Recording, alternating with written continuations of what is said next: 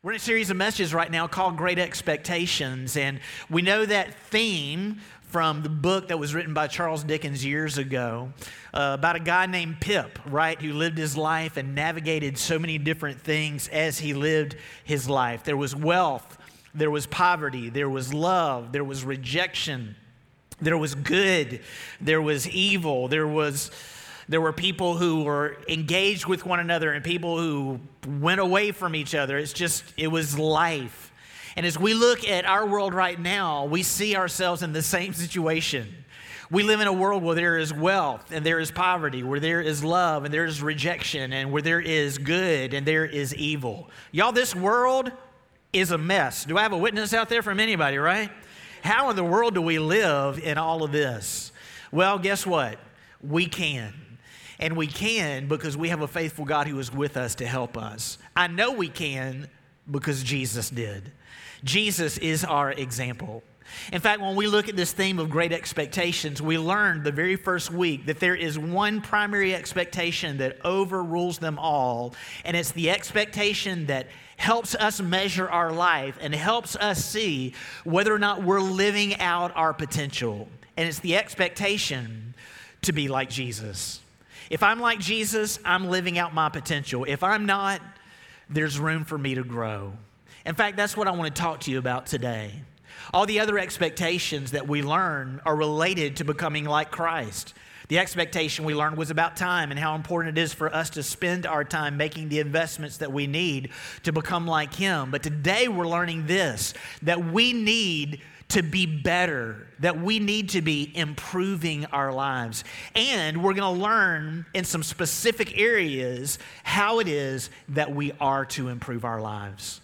We're going to take a look at this and learn it from something that the Apostle Peter wrote in the scripture in the book of 2 Peter. He was talking about the end times, and in preparing the Christian people who would read this message, he was telling them and teaching them, hey, the end is coming, and this is what we need to be like when it comes. In other words, during this time that we're living now, we need to be preparing ourselves and growing into becoming people just like this. So with that in mind, listen to what the Bible says. Since everything will be destroyed in this way, what kind of people ought you to be? You ought to live holy and godly lives as you look forward to the day of God and speed its coming. That day will bring about the destruction of the heavens by fire, and the elements will melt in the heat. But in keeping with His promise, we are looking forward to a new heaven and a new earth where righteousness dwells. If you're excited about that, say amen. A new heaven's coming, gang. So then, dear friends, since you are looking forward to this, make every effort to be found spotless, blameless, and at peace with Him. Bear in mind that our Lord's patience means salvation, just as our dear brother Paul also wrote you with the wisdom that God gave him. He writes the same way in all his letters, speaking in them of these matters. His letters contain some things that are hard to understand, which ignorant and unstable people distort, as they do the other scriptures, to their own destruction. Therefore, dear friends, since you have been forewarned, be on your guard so that you may not be carried away by the error of the lawless and fall from your secure position. This is the key passage. But grow in the grace and the knowledge of our Lord and Savior Jesus Christ. To Him be glory, both now and forever. Amen. That last statement is so important because he brings attention to the first and most important expectation that we have. He says what we've already learned. Put it on your outline sheet, that we're expected to be like Jesus. He said it in this way, that we are to bring glory to Him both now and forever. The to Him is Jesus. And the way in which we bring glory to someone is we honor them with our lives. In other words, we live our lives the way they live their lives. So then the question is, am I honoring Him? Can people tell that I have a relationship with God?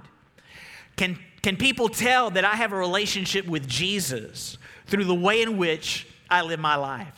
That's what we learned the first week. We learned it through a passage in 1 John chapter 2, verse 5. This is how we know we are in Him. Whoever claims to live in Him must live as Jesus did.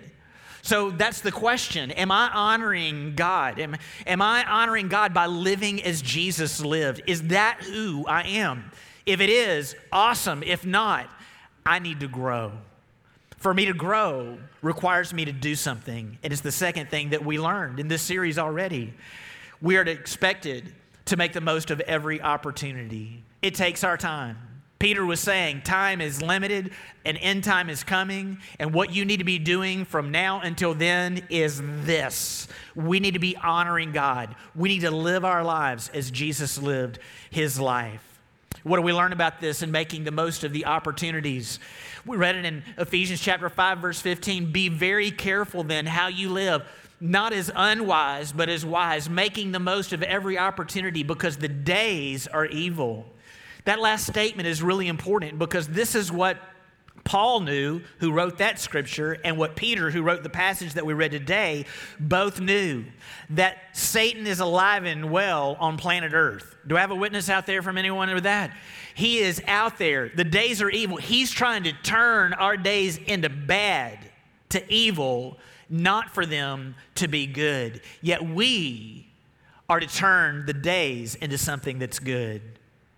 The difference between our life of being wise and unwise is whether or not we're turning our days into good or we're turning our days into evil. That's what it is to be wise. In fact, if I'm wise, if I'm making the most of the opportunities, if I'm making the most of my time, through my life, this world is better. Through me, my relationships are better. Through what I'm doing, my relationship between myself and God is better. That's wisdom. If I'm not making the world better, if my relationships are not being better, becoming better because of my efforts, I'm living an unwise life. What do I need to do if I'm unwise? I need to grow. Third thing on your sheet, we're expected to live holy and godly lives. That's who I am to be. That's what I'm to grow into.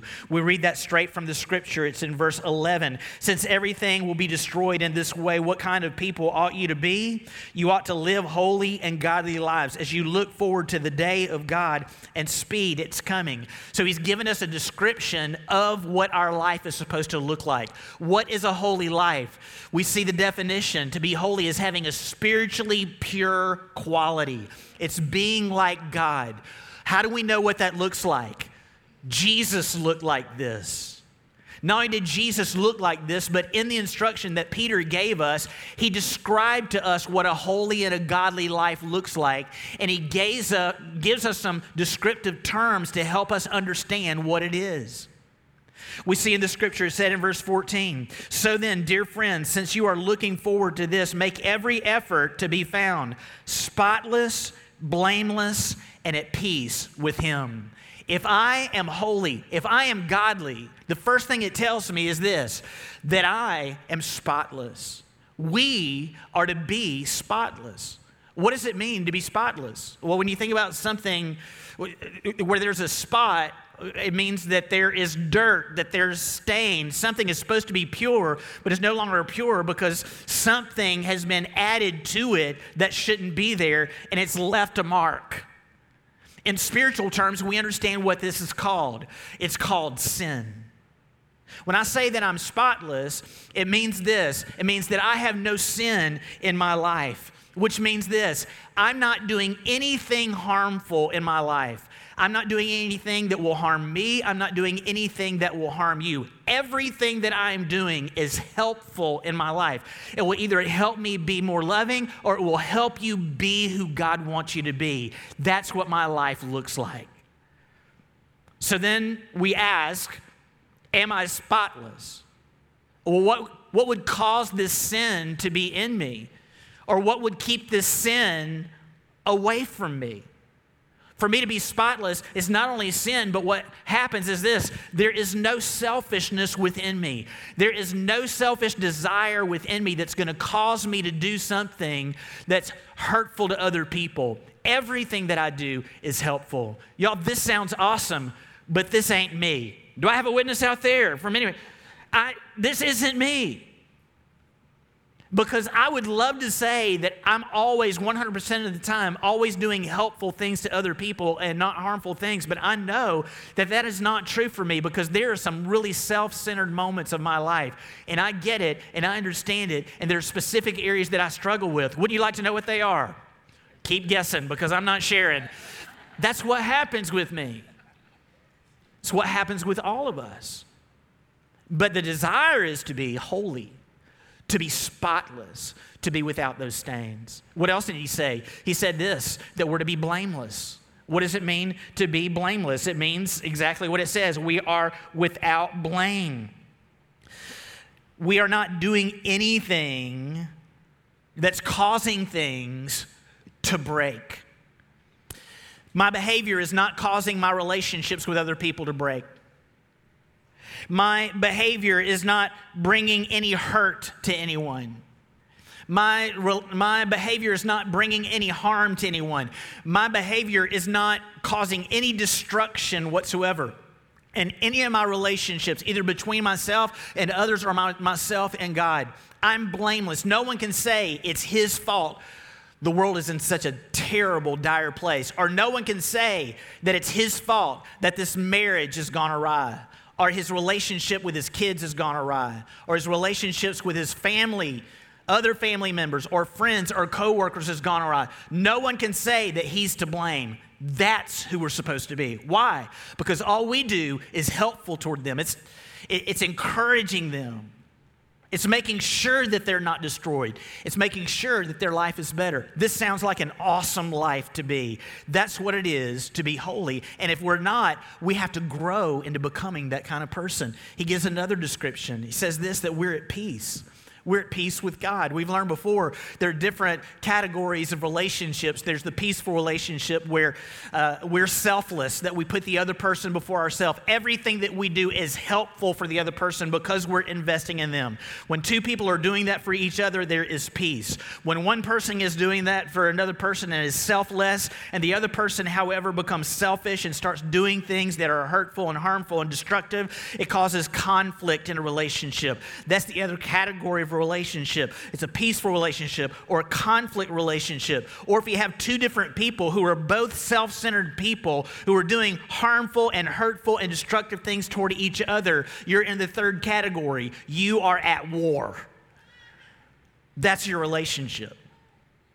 For us to be holy, to be blameless, to be spotless, to be sinless, to be selfless in our behavior, we're the people who are doing everything that we can to be at peace with other people. That's who we're supposed to grow into be. I don't know if this is convicting to you or not, but I'm hating having to preach to myself twice today. Are you hearing this? Because I can tell you there are times I'm to blame in conflict that happens between me and my wife sometimes. It's shocking. I know it surprises you. Or between me and my kids, or between me and coworkers, or whoever it may be. I get it, and I understand that there are weaknesses in my life that Satan tries to use and turn my day into evil instead of into good. But this is the ideal. This is who I'm supposed to be. This is who we are to be. So how do we do it? Well, we have to make an effort to do it. Number 4 on your outline sheet. We're expected to make an effort. This comes straight from that same scripture in verse 14. So then, dear friends, since you are looking forward to this, make every, what's the next word? Effort. Make every effort to be found spotless, blameless, and at peace with Him. In other words, we have to do something to be different. And it tells us what we're supposed to do. We're supposed to grow. We find it in verse 18, but grow in the grace and knowledge of our Lord and Savior Jesus Christ. To Him be glory both now and forever. Amen. In other words, we are to become like Jesus, and we become like Jesus when we grow in these two very specific areas of our lives and how it is that we grow. One of them is this, that we grow in love, but grow in the grace. The word grace is another word for love. It's a certain kind of love. In fact, we see a description of it. Grace is giving something for the good of others that they don't deserve, and that's exactly what Jesus did for us. We don't deserve Jesus doing anything for us. We especially don't deserve Jesus giving himself upon the cross, sacrificing himself, giving his life and death in a very cruel fashion for us, especially when we deserve the death, when we do self-centered things. But yet Jesus showed that kind of love. And what the scripture just told me is I am supposed to be like Jesus, to be a person who grows into the person who loves like Jesus loves graciously. This is really awesome to me about Jesus. Jesus came to do what he did, to save us, to rescue us. And I have to be the same. Let's write it down in this way. We grow in our willingness to save people. I need to become a person like Jesus. What we know about Jesus is that Jesus went from town to town, from village to village, and he spoke the word of God to the people who were in those areas. He met their needs. He preached and taught them. He healed them in areas of their needs. He did all of that, and we know why he did it. He did it because he had compassion for the people. In fact, if you look over in the book of Matthew chapter 9, it talks about the compassion that Jesus had. He saw the people, and when he saw the people, he had compassion on them. That's what the scripture says, because he saw them as sheep without a shepherd. He saw these people who were hurting people who were being led away to live a life that was an ungodly, unsatisfying life. He saw those people and it bothered him.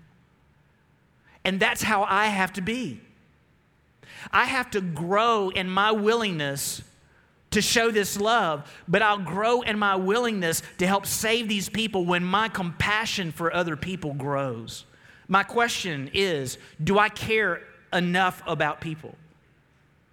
Well, if I care enough about people, then I'll sacrifice for people even though they don't deserve that sacrifice. There's another statement that we grow in our frequency of saving people. In other words, because I have compassion for people, I will be engaged and I will do things. My question is, am I doing this? Am I serving? Am I making sacrifices for the benefit of other people? Am I living a selfless, helpful life for other people? Am I doing it? If I'm not doing it, there is no frequency.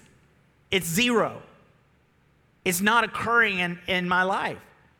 And if I am not making sacrifices, I know that I need to grow in my love for other people. Y'all, this is so cool and so sweet to me. We do things for other people. A motivating factor of us doing things for other people is the love and the passion that we have for other people. This is what happens. If we love and have compassion, we will act. We'll just do it. We don't have to work at doing it. It's a desire of our heart, and we'll do it. Which means this: if I'm not engaged in service, if I'm not engaged in sacrifice and helping other people, I don't love people enough. I'm not around people who need the love that needs to be shown toward me enough so that people can be saved and find a relationship with God. Something else about this: that we grow in our willingness, we grow in our frequency. We do it by making a stronger connection with each other. We grow by connecting with people through getting to know their history, personality, abilities, beliefs, desires, and needs. This is how it happens. If I'm going to grow in my relationships, if I'm going to grow in my love, this is what I've learned. The more I get to know someone, the stronger the connection becomes, and the more compassionate I become, and the more concern I have for the person that I've gotten to know. All of these things that are listed are things that we need to know. I need to know the history of someone. I need to know that it'd be great to know the history of somebody and the family that they grew up in, because we're talking about having a relationship with a God who loves us. Our Father God. Well, what happens if you grew up in a home where you had a dad who didn't love you? It changes how you see God. And the more I learn about someone who comes from a broken home or a difficult background, it causes me to have compassion for the fact that they went through such a hardship in their life, and it causes me to have feelings toward them. Personality is getting to know who people are and how God created them uniquely. It's in their abilities, how God gave them abilities to do certain things that we can't do, that we begin to appreciate in how they can do things that we cannot do. It's about their beliefs. It's what they believe about life and the purpose of life, what they believe about how it is they're to live their life. In fact, it's their desires, what they're trying to get out of life. What are they desiring to become, and why are they desiring to become this? And finally, it's this: what are their needs? Because the need part is the showing love part. I get to know all of these things about these people, and I get to know their needs, and I want to make sacrifices for them, for their benefit, to meet their need, because I care about that person, because they mean something to me. Y'all, if I'm not serving enough, I'm not loving enough. That's what it says to me. That I haven't included enough people around me in my life who need to be loved. If I'm not showing love, it's because I don't know people who need this. I need to find these people in my life. Or it might be I have a relationship with people around me, and I don't love the people that I'm in relationship with enough because I haven't built and developed a compassion for them, one that would cause me to act and to get engaged and to get involved. That's what we're to do. We're to do these things. We're to grow in love, but we're also to grow in knowledge. A knowledge of what? What am I to know? Again, it said it in verse 18, but grow in the grace and knowledge of the Lord, our Lord and Savior Jesus Christ. To him be glory both now and forever. Amen. I need to know about Jesus. I need to know about his life. Here's some things that we need to know. We need to know what he said. We need to learn what Jesus said. Let me tell you one of the most important things that Jesus said. I've shared this many times before, but you might remember where this religious guy came up to Jesus and asked Jesus what the most important command is. Some of y'all might remember that. Jesus answered the command. This is what he said. We're learning about what he said. He said, this is the most important command: to love the Lord your God with all of your heart, soul, mind, and strength. And then he said this: the second is like it, to love your neighbor as yourself. And then he said this: all the laws and the commands hang on these two commands. In other words, all the law and the prophets, everything that is in the law and everything every prophet said was taught and done for you to teach you that we are to love God and to love other people. So this is what Jesus said. This is what our life is supposed to be about. Love him, love other people. That's it. That's it. Everything else about it all comes back to doing those two things. Then we can see how it is that Jesus loved people, though. One of the ways in which Jesus loved people was in what he said. Jesus was not someone who condemned people. Jesus was a person who spoke the truth, but he spoke the truth in kindness and love toward people. I'm supposed to be that kind of person. That's what Jesus said, and that's how Jesus spoke. So I have to ask myself a question. As I'm speaking to people, am I speaking to people as Jesus spoke to people? In the same way and the same kindness that he shared with those people who were around him. It's not just knowing what Jesus said, but it's also knowing what Jesus did. What did Jesus do?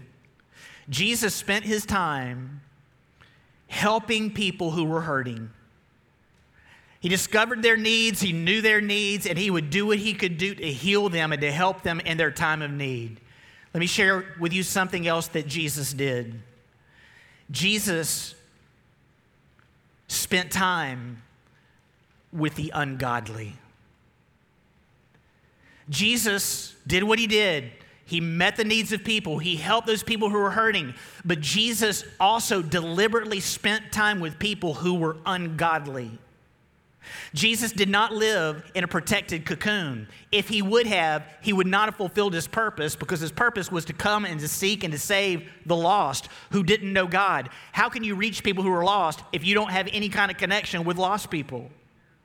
So what Jesus did, he didn't live his life in a protected cocoon at the church, just around Christian people who would encourage him all the time in that way. Instead, he was engaging with people who did not have a relationship with God, with the thieves and the prostitutes and the people who dishonored God through their behaviors. That's who Jesus hung out with. That was his life, which makes me think again, If I'm supposed to do what Jesus did, am I serving? Am I helping the hurting people? That's what he did in his life. But the other thing is, am I engaging myself with people who are ungodly, people who don't have a relationship with God? I will tell you that every person in this room today, if you are saved, I can promise every one of you would say this, that you are grateful that whoever shared Jesus with you took the time to share Jesus with you. Do I have a witness out there from anyone? Aren't you glad somebody spent time with the ungodly? You? I'm glad somebody spent time with the ungodly, and me. I had parents who did it for me, but I had other people who came into my life who also did it for me as well. I'm to grow into being that person. I can't say that I'm like Jesus if I'm not serving and I'm not connecting and building relationships with people who don't know God. I can't say that and be truthful because that's what Jesus did. So how do we do this? We make sure we're faithful in following his example. Fifth and final thing, we're expected to be on our guard. We're expected to be on our guard. We hear that in verse 17. Therefore, dear friends, since you have been forewarned, be on your guard so that you may not be carried away by the error of the lawless and fall from your secure position. Peter is telling the people, hey, and he mentioned this. He said, he referred to Paul. You know, hey, Paul's been writing all these letters, and it was cool what he said about Paul. Paul's writing the same thing basically that I'm writing you.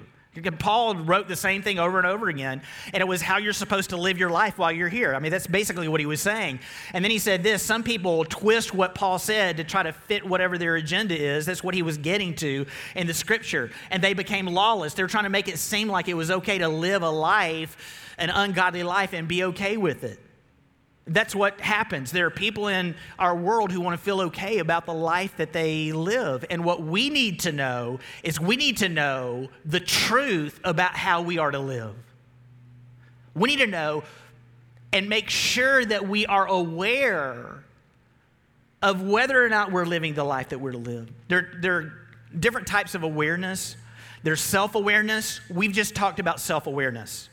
Self-awareness is, this is who I am. This is who Jesus is. Okay, I compare myself to Jesus, and I'm not living up to who Jesus was in this area. That's self-awareness, and I need to do something about it to make sure that I make the effort to be different, to be like Jesus. What we're talking about now is something called social awareness. Social awareness is being aware of what's happening around us and how people are behaving around us. It's a form of growth and maturity to be people who are aware. It's a form of growth and maturity for someone to be aware and because of it, to be on their guard about the decisions that they make, understanding and being aware of how people are around them. How do we do it? The first thing that we have to have is a guiding principle that everything comes back to, and we're going to call that truth. On your outline sheet, I want you to put this down, that we know the truth. I want to share with you a truth that Jesus gave. There are many truths that we find in the Bible. I want to share with you what Jesus said related to this because it's something that everything can come back to, which helps us know, am I behaving correctly or not? Am I doing what I'm supposed to be doing? Jesus made this statement. We find it in John chapter 15, beginning in verse 11. I have told you this so that my joy may be in you and that your joy may be complete. He just said, this is how you're going to have joy in your life. Okay? My joy is in you. He fulfilled this. This is why he had joy. But this is what he was saying. This is how you're going to have joy in your life. My command is this. Love each other as I have loved you. Greater love is no one than this, to lay down one's life for one's friend. Tim paraphrase, grow in grace. Know what we just learned? It's the same thing. Grace is giving of ourselves, giving for the benefit of the others. Even if they don't deserve it, we do that thing. What Jesus just did was gave them the guiding truth and principle of their life. I want to put it in this way. We can write this truth in this way. I experience joy when I live up to my potential by living a selfless life by giving of myself for the benefit of others. That's where joy comes for me. I'm selfless. I do everything to help you and benefit you. It's not about me. It's not about me becoming better than anyone else. It's not about me. I become selfless, and I want to do what I do to benefit you. It guides everything that's happening around me, which means this. If this is the truth that is to guide my life, I need to measure my behavior and the behavior of others against that truth. Look on your outline sheet. Not only do I know the truth now, but we're aware of the behaviors of others. Do other people believe that same truth? Do they believe that they are to live selfless lives and to do what they do for the benefits of others? Y'all, there are two beliefs. There's a selfless belief, which is the one I just described, and a selfish belief, which is the complete opposite. The selfless belief, I am selfless and I give of myself for the benefit of others. The selfish belief is I am selfish and I will do what I do to benefit myself. Those are the two beliefs. It all comes back to those two beliefs. Sin is selfishness. Sin is the stain. Sin is when we are to blame because we've been selfish. All of that, we just learned about all of that stuff. These are the two beliefs. So when I meet people, I get to know people. When I said just a moment ago, we need to know their history and their personality and their abilities, one of the other ones was this: beliefs. What is their belief? Did they believe they can find joy separate from God living for themselves, or do they believe they find joy in being selfless and doing things to benefit other people? I have to know where they're from. Here's the cool thing, y'all. If they're living by the wrong belief, God has just given me a God moment because now I am engaged with an ungodly person who needs the love of Jesus. Is that not awesome? That's great. Until they start influencing you and turning your day into evil instead of you helping turn their day into good. See, that's the awareness part of it. This is the belief. It's either the selfless belief, godly, selfish belief, ungodly. What God wants me to do is to turn your selfishness into a selflessness, to know the love that God has for you even though you're not worthy of his love, to change your heart. But there are many of those very same people that God wants to use to turn you away from God. It's the last statement.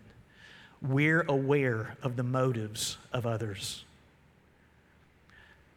Do they have a motive against us? One of the primary motives that people have that energize us is the motive of acceptance. God created us to connect with other people. God created us for community. God created us with a desire to belong to other people. That we all have that. Because of that, we have this desire for acceptance. We want people to accept us. Some people in an ungodly way will do this. If I have enough money and can buy enough things, then maybe people will see me as important and accept me because of my wealth. Or they'll say, if I am pretty enough, or if I dress well enough, or if I look good enough, people will look to me and they will accept me because of what I look like. Or if I'm good enough at my job and my ability, if I'm better than everybody else, if I can do it better than everybody else, then they'll accept me because of my ability and what I do. So I have to be better than everybody else. All of these acceptance things turn into this very self-centeredness that causes us to try to get the approval of other people for who we are in our behavior. It's acceptance. That's a negative version of acceptance, though. You see, there's a positive version of acceptance. We have to realize that everything that they're doing that's ungodly, oh, y'all, this is so sweet, I'm about to get excited. It's a cry for help. Did you hear that? Every ungodly behavior that they're doing is a cry for help. And we have the answer. But we've got to be strong enough to give it. Because this is what's happened. a lot of those people who've lived the ungodly, instead of the godly turning them godly, the ungodly have turned us ungodly. And we've fallen for a lie. And if we have, you know what we need to do? We need to grow. Let's bow our heads and close our eyes right now. No matter what you've done in your life, you can't do enough to keep God from loving you. He wants to have a relationship with you. That's why he sent Jesus, to show us what we're to do, how we're to live, how we're to invest our lives with each other to benefit others, and even to engage people who do ungodly things, selfish things. He did it so that we can be forgiven. Jesus died on the cross to take the punishment for your sin so that you don't have to. That's what salvation is. Salvation is being saved from being separated from God for eternity. Salvation is being saved from not having a relationship with God. He wants us to have a relationship with him. And it happens when we accept what Jesus did for us for our forgiveness. We accept the gift that he did, the performance gift. He did something as a gift for us by dying for us. We accept what he did for us. The Bible tells us if we confess our sins, he's faithful and just to forgive us of our sins and cleanse us from all unrighteousness. The Bible tells us this: if we call on the name of the Lord, that we'll be saved. If we go to Jesus and give him our life, that we will become his, and we do it through prayer. And I want to encourage you, if you're not a Christian, my hope is that something that's been said today about the two different types of lifestyles, or whoever it is, that something has opened your eyes today to help you see that living for the things of the world is not giving you joy, nor will it ever. It's only a relationship with God, and God wants a relationship with you, and he wants it right now. I would encourage you to pray something like this to God: Dear God, I know you love me. I don't deserve it. I know you sent Jesus to die for me and be resurrected for me for the forgiveness of my sins. And I accept what you did right now, Jesus, for me, and I give my life to you. If you pray that and mean it with your heart, God hears that. He says yes to it. And you know what it's like to be connected with a God and a Father who loves you. At the end of our service, back in the back to my right, to your left, there's a single door with a glass window. One of our volunteers is back there and would love to talk with you and help you answer any questions that you have about this. If you want to become one of our ministry partners, as one of our members in our fellowship here, or be baptized or whatever, it's also, you can go there as well. But we'd love to help you in any spiritual decision that you need to make. For those of you who are believers today, Christians today, where do you need to grow? Do you need to grow in love, in your willingness to reach people, to reach out to people who need you, in the frequency of you doing this, and growing in compassion toward your relationships with other people whom some may be having terrible relationships with and have no compassion for? Is that the growth that you need? Are you the person who's causing conflict in the relationship rather than peace? All of that is growth, and it comes from love. Are you the person who needs to change your behavior? That you're not someone who's engaged, that you've been very selfish in the way in which you've been living your life and putting yourself before others. God's Spirit's helping you see that about yourself right now, and I want to encourage you to pray about it and get it right. Today is a day to make change. And it happens when we're honest with God about our condition and make the commitment to change and begin doing the work that brings growth. And I want to encourage you to make that commitment. As I pray, I invite you to pray as well. However God leads you to pray, just pray right now. Father, thank you for what you've taught us, and I thank you for this word, and I thank you for the strength of it. I thank you for the convicting nature of it in my own personal life, because it just makes things evident in me and more aware in me of areas that I need to grow.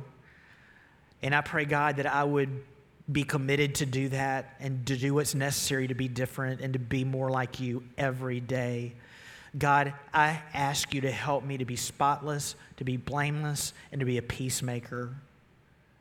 Help me be holy. Help me be the person that you want me to be. God, we heard about all these people in history that we sang about just a little while ago, and Moses and Mary and this person and that person. God, I pray that you would raise up people today who are faithful people, who live to honor you.